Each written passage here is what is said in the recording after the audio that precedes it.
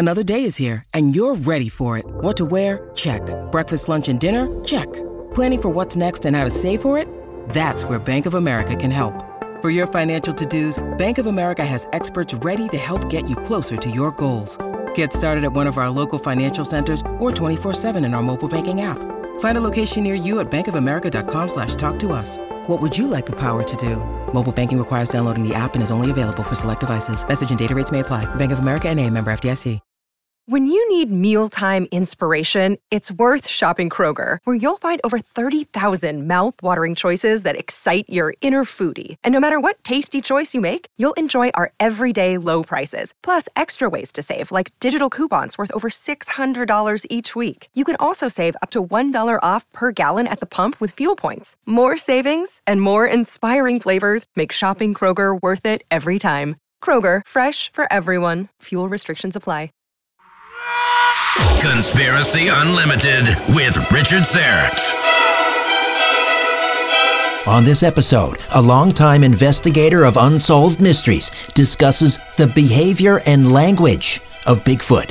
They have the ability to do what we would normally call telepathy, but they call it mind speak in the Bigfoot circles. And so that's the preferred way that they like to communicate.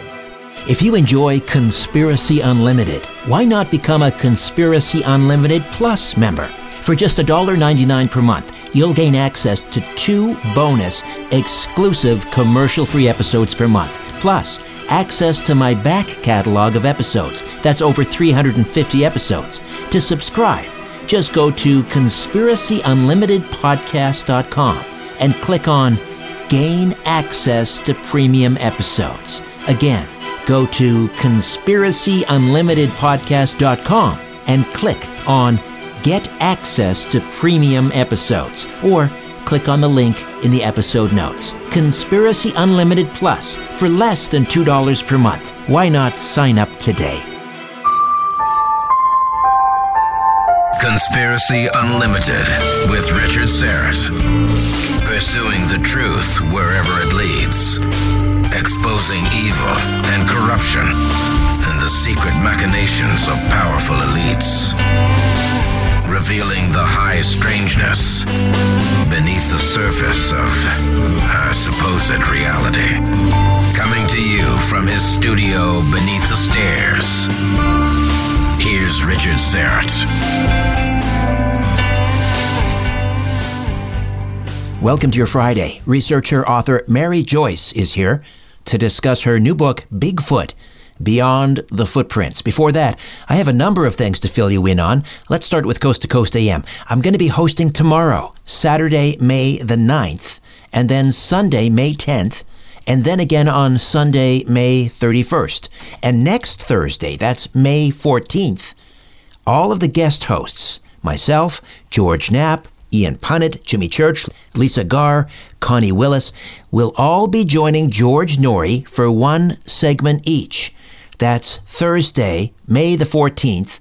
So I'll be with George from 11:30 to 12 a.m. Pacific. 11:30 p.m. to 12 a.m. Pacific. Go to coasttocoastam.com for more information. You can also visit my events and appearances page at strangeplanet.ca. And speaking of the website, strangeplanet.ca, I've completely overhauled it and redesigned the website, strangeplanet.ca. It's so much easier to navigate. I think it looks absolutely fantastic. Everything is pretty much on one page. You just scroll down, strangeplanet.ca. And don't forget, while you're there, to register for my free monthly newsletter, Inner Sanctum. We hear so much about Bigfoot sightings, what they look like, attempts to identify their DNA from hair samples, etc. And Bigfoot trackers are forever making plaster casts of their footprints. But we don't hear so much about their behaviors, their family and social life, and their language. We'll be talking about precisely those things on this episode. Mary Joyce is the founder of SkyshipsOverCashiers.com, and her brand new book is Bigfoot, Beyond the Footprints. Mary Joyce, welcome back to Conspiracy Unlimited. How are you? I'm fine. It's always good to hear from you. I want to talk about your new book, brand new book, Bigfoot Beyond the Footprints. And this focuses more on the human side of Bigfoot, less on the footprints and more on their social organization and so forth. Tell me about it. Well, I got sick and tired of just reading about Bigfoot footprints and Bigfoot whacking a branch on a tree and making howls and throwing stones at people. And over the years, actually since 2010, we have done a lot of stories on Bigfoot, and I think we're well past 70. And there was so much information that I found, and it was presenting a total different side to Bigfoot than anything that we're seeing in most of the publications. They have families. They have made friends with some people, though they're very selective in who they want to be friendly with. They've helped and even rescued people in trouble. They have preferences. They have language. They have unique biology. There's just a lot more to them than what people think. What about in North Carolina? Are there a lot of Bigfoot sightings?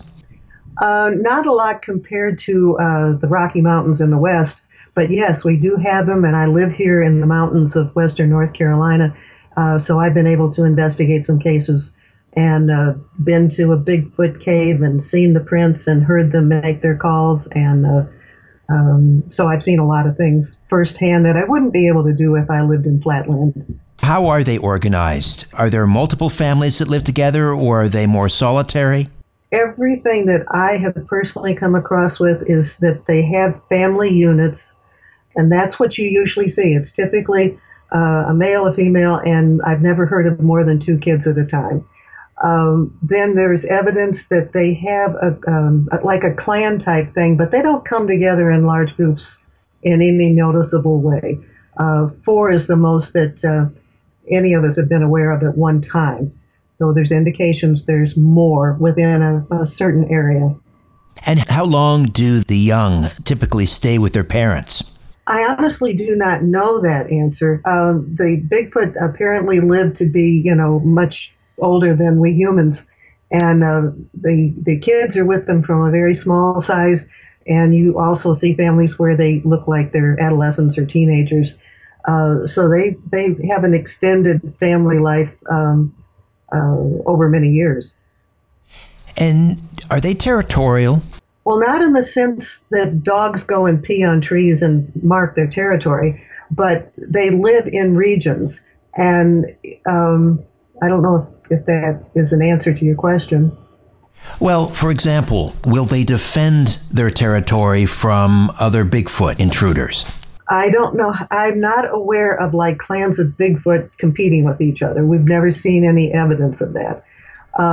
If we humans get too close, they will, in most cases, try to scare us away. And they will do that by making their sounds or by throwing stones, not at you directly, but around you. And they'll make their howls and they'll give off an odor, all just trying to keep you away from where they spend most of their time. But we have not had reports of people being attacked by it. However, at the very end of my book, I do include 2 stories where they have gotten violent. And in both cases, it involves hunters with guns who are trying to shoot them. And if somebody was trying to shoot me, I probably would not react well either. What else have you learned about family life with Bigfoot? Let me tell you what I think is a really cute story. There is a gal who lives in South Carolina who has had the ability to communicate with Bigfoot since she was a child. She is so good at it that she was invited to Siberia, and that's a whole nother story if you're interested in it, but because of her expertise. And she had a pony, and the pony would always get out. It would jump over the fence. It would bust the fence down. And so she finally resorted to getting a 250-foot long boat rope. And every night she would tie it up, go to bed, and in the morning the pony wouldn't be there. And it would be tied to trees in the woods, someplace in the woods around her house, always different places. And as the story continues, the water bucket and the feed bucket would be dragged out into the woods where the pony was. And then she noticed that there were muddy handprints on the pony. And what made the story really cute was that she would find muddy little butt prints on the pony. So clearly the Bigfoot were taking their little ones for rides on the pony. That's remarkable. It sounds so human. Let's talk about the language. You mentioned communication and language. I interviewed a gentleman from British Columbia, I believe his name was Brian Bland, who believed that Bigfoot were communicating with him using glyphs that were created out of twigs and branches sort of bent into symbols and shapes. Do you know anything about these glyphs and how else are they communicating? Okay, I would regard that as like teaching preschoolers the essence or the essential beginning of language. Like we see symbols and they learn the letters in first grade. Communication can go way beyond that. They have the ability to do what we would normally call telepathy, but they call it mind speak in the Bigfoot circles. And so that's the preferred way that they like to communicate. But they have a language all of their own, and you may be familiar with a man named Scott Nelson. He had 30 years experience as a linguistic cryptologist for the Navy. And so he was very familiar with figuring out codes and stuff in multiple languages. And he was able to get a recording of the Bigfoot. And in order to figure out their language, he had to slow it down. And when he would slow it down, he could actually hear different languages woven into the Bigfoot language. And some of it gets kind of, again, humorous. Let's see if I can remember what some of it was. There was one where there was a male and a female Bigfoot, and they seemed to be having a discussion like a marital couple. And the female says, "Are you talking to them?" And the male says in very slow language, "No, I won't." It was like she was telling him to keep his mouth shut and not talk to the humans. But he, I found that kind of interesting. But they've been able to find pieces of language from different languages, some in Japanese. In fact, I don't have it off the top of my head, but in my book, I give the connection where somebody can actually listen to a tape recording of the Bigfoot, and it truly sounds like like a samurai warrior talking, and there's just no doubt about it. And this particular man, Scott Nelson, had people that were familiar with other languages who were able to identify some of this. So they pick up our languages to some extent, but it's said so fast that we can't really understand it unless the tape is slowed down. So how do you explain that? I don't know, are they mimicking the language or are they learning the language? How does that come about? I think they're picking up and actually learning the significance of at least some of the things we say. For example, one was caught saying, and I'm going to say it phonetically, "me, what, food, plen, food," which sounds like he wants food and he wants plenty of food. Me, what, food, plen, food. And that clearly sounds like English to me.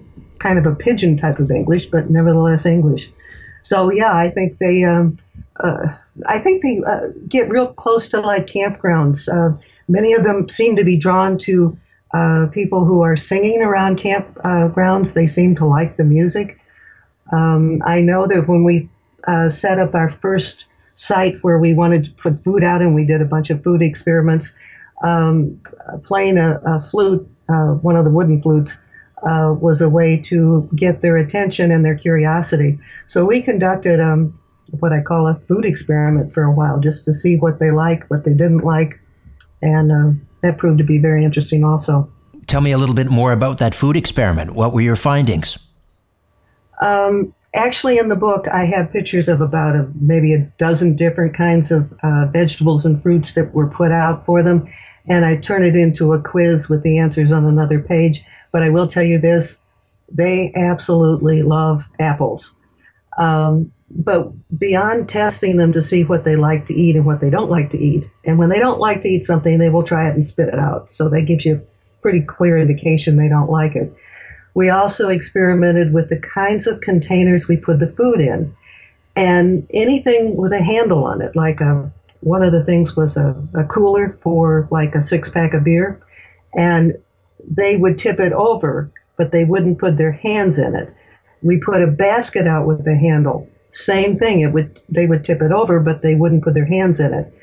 We did put out a basket without a handle, and they actually picked that up and took it, and it was found, down through one of the mountain laurel paths after they'd eaten all the food and they left the basket behind. But they must have some kind of bad experience where they've gotten their hand trapped in something. So we found that an interesting piece of behavior, really. Did they leave anything behind, particularly DNA? All right, this is where I kind of failed. We got a hair sample, a very good hair sample, and we sent it off to a lab. And you have to know a little bit about Bigfoot DNA to fully appreciate this. The Bigfoot is the maternal side is human. The paternal side is some unknown primate that nobody has any record of. So in order to get proof that somebody is a Bigfoot, you have to have the paternal DNA, which only comes from nuclear DNA. Now, we sent off a hair sample. Our hair sample did not include any of the, the very base of the hair follicle. And so they couldn't get any of the nuclear DNA. So it just came back as human. So I learned from an expensive experiment that you better make sure you've got the nuclear DNA before you send off anything. Did you have any sightings or any communication? Why don't I tell you about the most involved story we've ever had with the Bigfoot? And it actually happened just about 5 years ago exactly.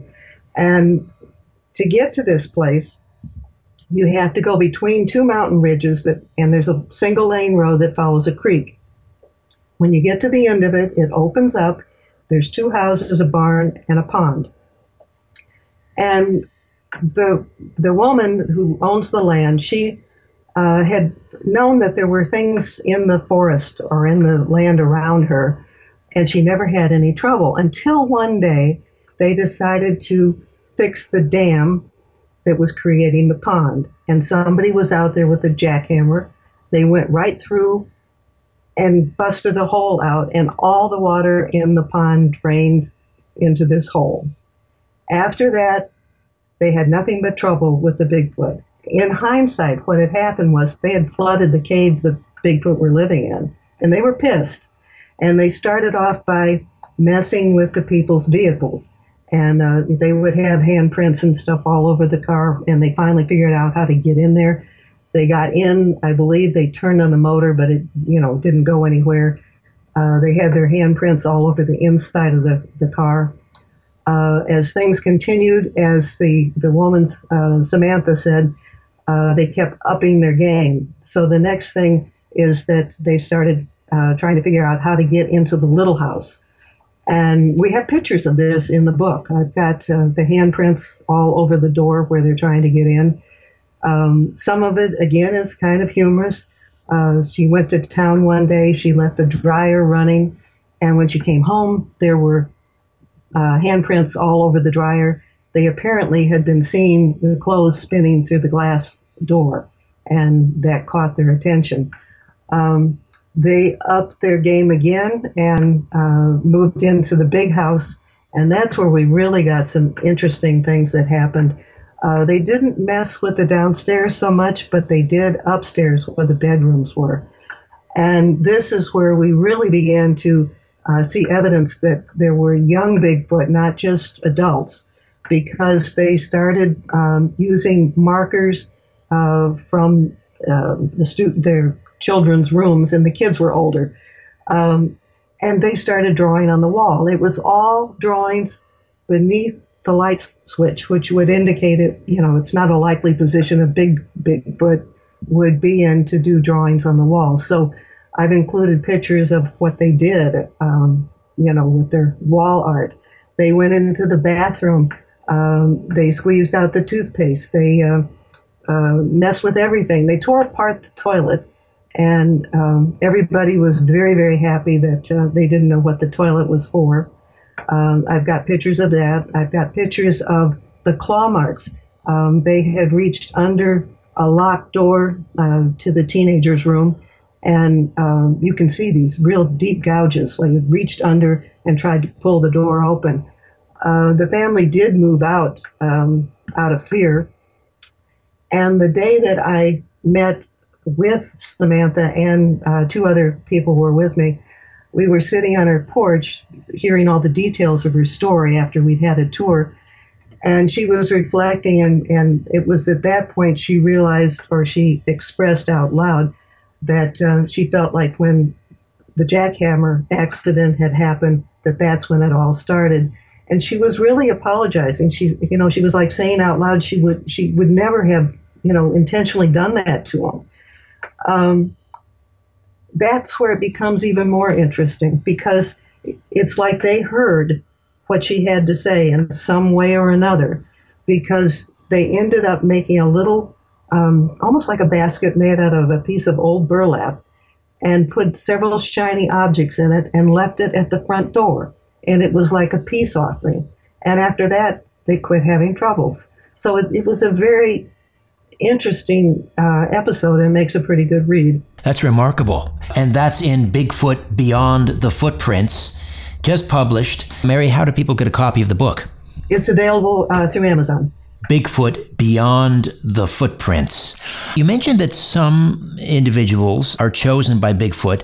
They will communicate with them. What kind of person are Bigfoot willing to commune with and communicate with? The people that I've met who've had that kind of interaction have been people they're not dumb. I don't mean that in any way whatsoever, but they live simple lives. They live close to the earth. They are farmers, or they do their own gardening. There was one man who did an early retirement up here in the mountains because he had cancer and he had been in the military. And he got a piece of property here in the mountains with a big steep mountain behind him that was so steep that there's no civilization behind him. And one day he was hearing this noise, and he looked outside, and he could see the Bigfoot with a large, heavy branch banging a tree. About a month later, he heard splashing in the creek. Now, there's no kids around where he lives because it's really off an old logging road. And then when he went toward it to find out what was going on, he heard this low, kind of a growling grunt kind of sound. The next thing he saw was he had a light by his garage, and at night he was on the porch overlooking this trail, and he saw a Bigfoot family cross across the road. Interesting aside, he saw this repeatedly. It was always the female first, then the male, and then the kids. This story evolved into a friendship with the man and the male Bigfoot, who he named Fred. And this man, because of his own battle with cancer, was organic gardening, and eventually the Bigfoot would come down and be with him when he was gardening. There would be telepathic type communication, and the man would share some of his produce from the garden with the Bigfoot family. So it evolved into a friendship. The gal that I told you the pony story about, she again is someone who lives in the country and is kind of like a big lovable mother. That's pretty typical of the people that I see that are able to develop relationships with Bigfoot. Bigfoot that are in different regions of the country. So, for example, we have the skunk ape in Florida. We have the Sasquatch of the Pacific Northwest. We have a different type in North Carolina, presumably. Do they have different character traits, or are they all sort of gentle giants? I hear more of the violent stories out in the far west. There is a lot of variation between the Bigfoot that you might not expect. Some of them typically they have 5 digits just like humans do, but there are some that just have 4. There are some that have 6. Around here, I think the normal 5 is more common. The 6 foot or 6 fingers, 6 toes. I've gotten reports of that and photos, again, that I include in the book, from the Olympic Project out in Washington with David Ellis, who I think is one of the co-founders of that organization. And they are devoted to learning about Bigfoot in those particular mountains. The Bigfoot out there seem to be the biggest. We seem to be more in the area where most of the Bigfoot are medium size. The smallest ones are in Florida. But the behaviors are somewhat similar. They can have different hair colors. They can have different skin colors. They can have different eye colors.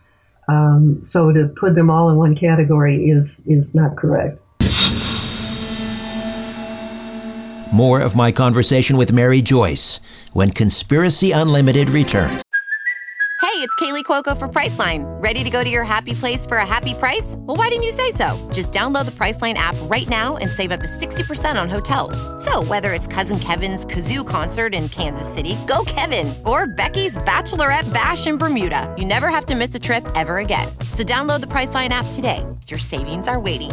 Go to your happy place for a happy price. Go to your happy price, Priceline.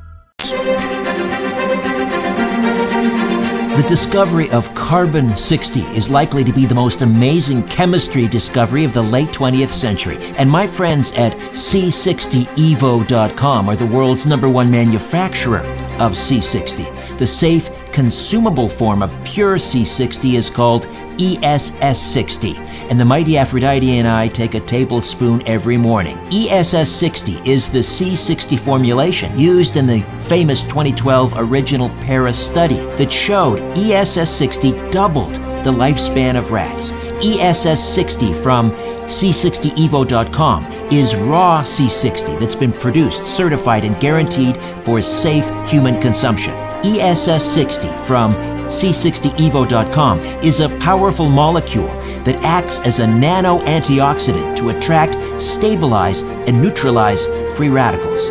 It's also known to have 172 times the antioxidant power of vitamin C, 172 times, which may be why people are feeling healthier on C60. All I know is the mighty Aphrodite and I are sleeping great, and we're both pain-free. To get your bottle of ESS60, go to the episode notes for this podcast and click on the C60evo.com link.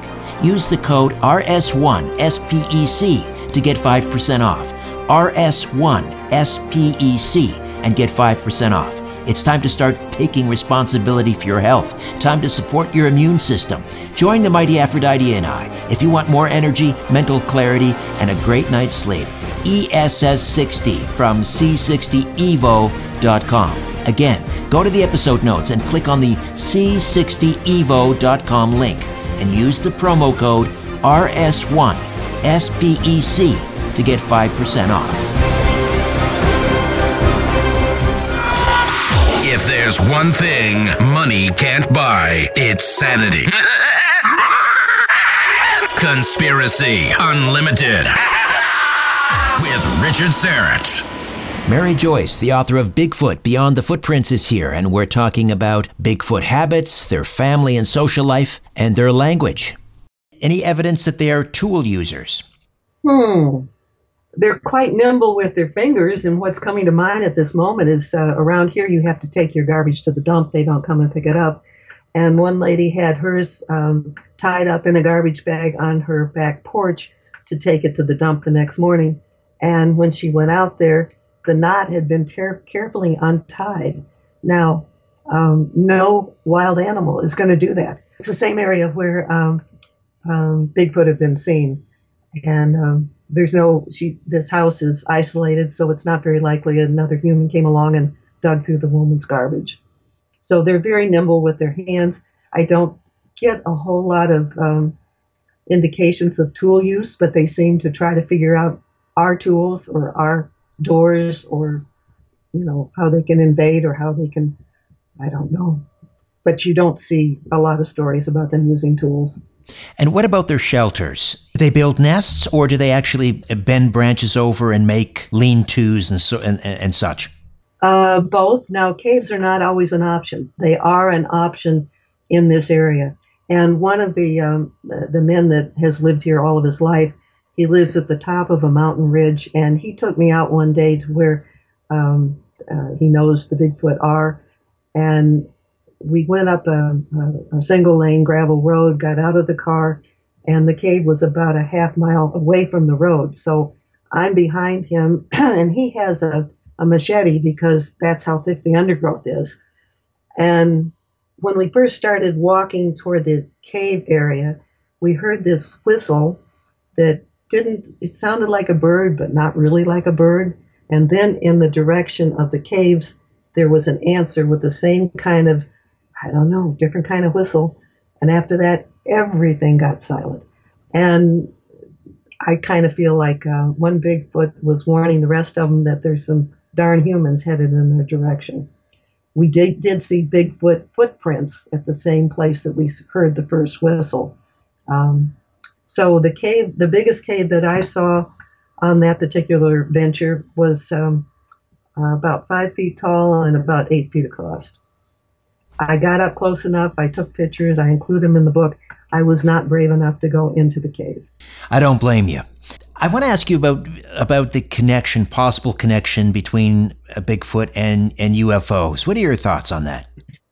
I don't know. I'm getting mixed signals myself. The area where the Bigfoot are the same area where we're seeing lots of big UFOs and have since the beginning. And that was the reason we started our website, which is skyshipsovercachers.com. Cachers is a mountaintop town here in western North Carolina. So we also have at least 2 known underground facilities in that area.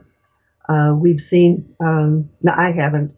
There have been witnesses who have seen small UFOs go into a lake near one of the underground facilities. We've seen UFOs hover over that facility.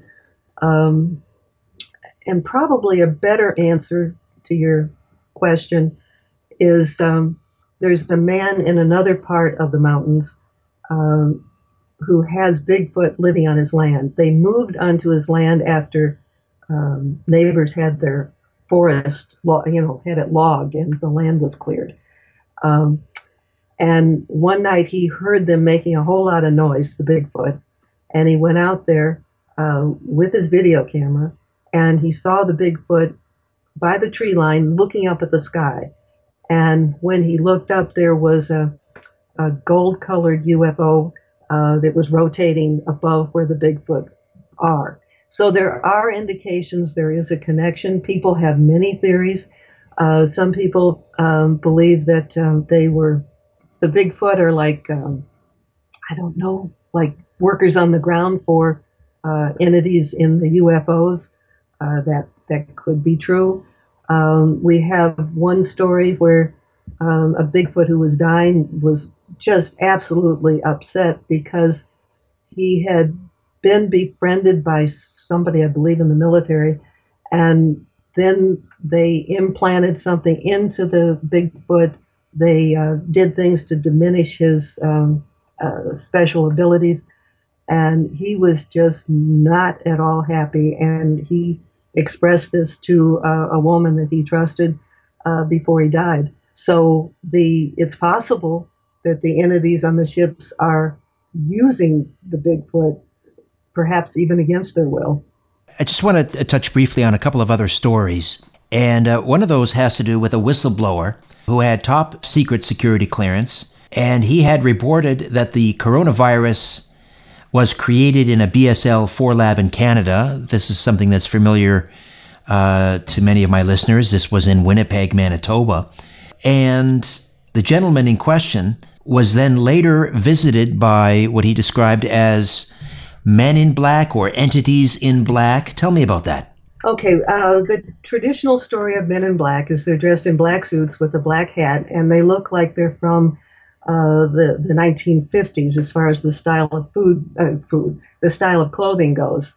And they're usually kind of robotic, and these men in black that approached this whistleblower were also rather robotic and very threatening.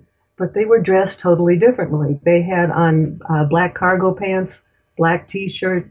The male had a T-shirt that had a True Hardware logo on his shirt, and the other one had a Manfred Mann logo on it. And the logos had an old look, but the shirts were brand new. They had thinly disguised threats because he was saying too much. He asked them about where they were from, and they said something rather unusual. None of us have been able to figure out what that means, including the man that was threatened. One of them said, "We are the Closet Sunrise." And to this date, none of us have been able to figure out what that means. Oh, I thought perhaps he said closest sunrise. Maybe I misread that. The Closet Sunrise. I believe it's closet. Interesting. That is rather enigmatic and cryptic, isn't it? They were warning him to stop talking about it, but where were those orders coming from? That's not real clear, because they are identifying that they're being, this Closet Sunrise. It leaves a lot of questions in all of our minds, and I can't answer them for myself or for you guys either. I wish I could. It's when they left, they were in an old truck, and they drove off from his property, and then it just disappeared. So he was in a position where he would have been able to see if it, where it went, but it just disappeared. Did they look human? Yes, but they look like robots. The Men in Black look human too, but there's this robotic look about them. They're unemotional. Sometimes they talk like they're mechanically speaking memorized lines. So there's something that's just not quite right with them. And he threatened them back, and there was no response, correct? Right. Of course, I think he's a fool to have done that, but he did do it. I also want to talk about this line of UFOs that people are seeing. You seem to have cracked the case on that one. The last couple weeks of April, we kept getting reports about people seeing this long line of UFOs. One as close as Hendersonville, which is maybe 45 minutes to an hour from where I live, and they said it was flying low. And at that time, I didn't know anything about it, but of course, my job is to jump in and start investigating. And what I found was that Elon Musk has come up with a new type of satellite internet communication system, and he calls it Starlink. And on April 16th or thereafter, they had launched 362 of what he calls mini satellites, and they are all in a line. And what's interesting is that that's not the end of his big plan, because he plans to launch 60 more as often as every 2 weeks this year. And the goal is to have 12,000 of these in the air before this year is over. And he even entertains the idea of later extending that number to 42,000. This is not pleasing the astronomers around the world. And a place down in Chile, we have a photo taken through their telescope, and you can see the diagonal lines going across their vision field, and it's part of this Starlink system of Elon Musk. There's another picture that will be included again in this posting we'll put up next week. And in this same picture that was taken in southern Brazil, you can see the Starlink lines, and you can also see a meteorite, which gives you an idea of how bright these satellites are. So these are in low orbit, and they will be used to deliver internet to any subscribers, I suppose. That I don't know, but I would imagine that it's delegated to particular customers. And would they be delivering 5G? Probably. That's kind of worrisome, isn't it? It makes you wonder. And he applied for this application to do it, and he applied it as a non-geostationary orbit satellite system. it obviously got approved. So that was November 2016, and 4 years later, he's got at least 362 of those satellites in the air. Skyshipsovercashiers.com. Skyshipsovercashiers.com, and the new book is Bigfoot Beyond Footprints, which is available at Amazon. And I'm guessing, is it also available on your website? If people have any trouble getting it through Amazon, I will send out copies, and the way of contacting me is on the website. I, for the most part, have Amazon handle that. Mary, always a delight speaking with you. Thank you so much. You too. Okay, before I dim the lights in my little studio beneath the stairs, I'll be back in a flash to tell you a little bit about an upcoming episode.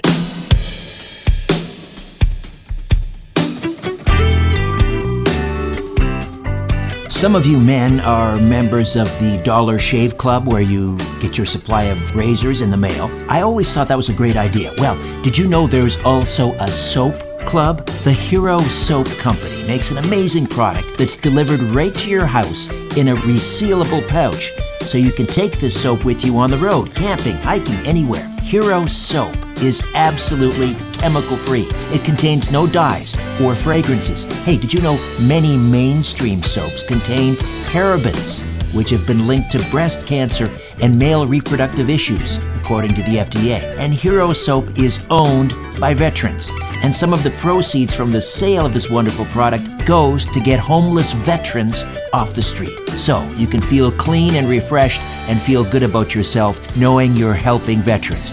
Use the hassle-free monthly auto ship to save an additional 10% off and never run out of soap again. To order your Hero Soap, go to the episode notes for this podcast and click on the Hero Soap link.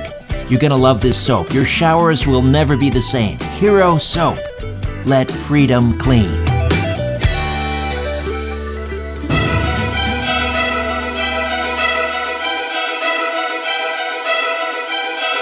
Coming up next time on Conspiracy Unlimited, the life and times of America's most powerful and nefarious Mason, Albert Pike.